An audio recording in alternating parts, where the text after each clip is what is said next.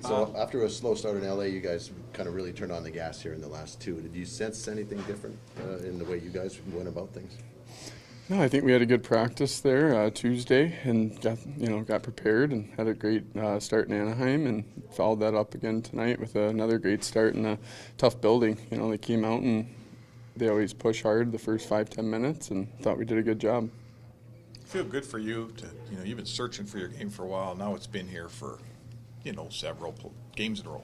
That must feel good to have it back again.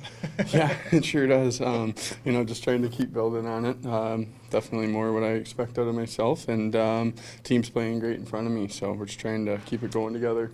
I know you don't talk about, sorry Rob, the shutout much, but it was just a good deflection that squeezes through your legs. It's kind of a bummer, but what were your thoughts on it? Yeah, that's kind of their what they're really good at, actually. They look for that. The guy had his head up the whole way and guy made a nice tip. Of course, I want it if it goes through me, but nice play, and it's a big win. That's the most important thing. Is it rhythm or confidence that kind of is working for you right now, just to play, a bunch helps? Definitely both, got the confidence going and team's playing well and obviously getting more games and less time off. It's definitely helping. You would welcome a story. You would welcome a start tomorrow. I'm not asking you if you're starting, but I would think you're a guy that wants to play.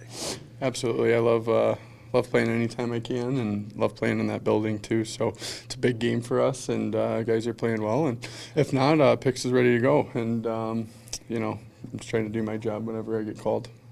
Hi, it's Shauna, and I might be a bad parent because my kids think French fries are vegetables. Hey, it's Ryan, and I might be a bad parent because I went out for wings when my wife was in the hospital after giving birth. Johnny here. I might be a bad parent because in my house, the tooth fairy gives pocket change. But we're not alone. Len emailed us and said his 6-year-old daughter's Tarzan moment going from love seat to lazy boy by curtains made him more proud than any dance recital. And Andy left his 2-year-old at the rink. All right, guys, I'm sure we're not alone. Like Andy's kid.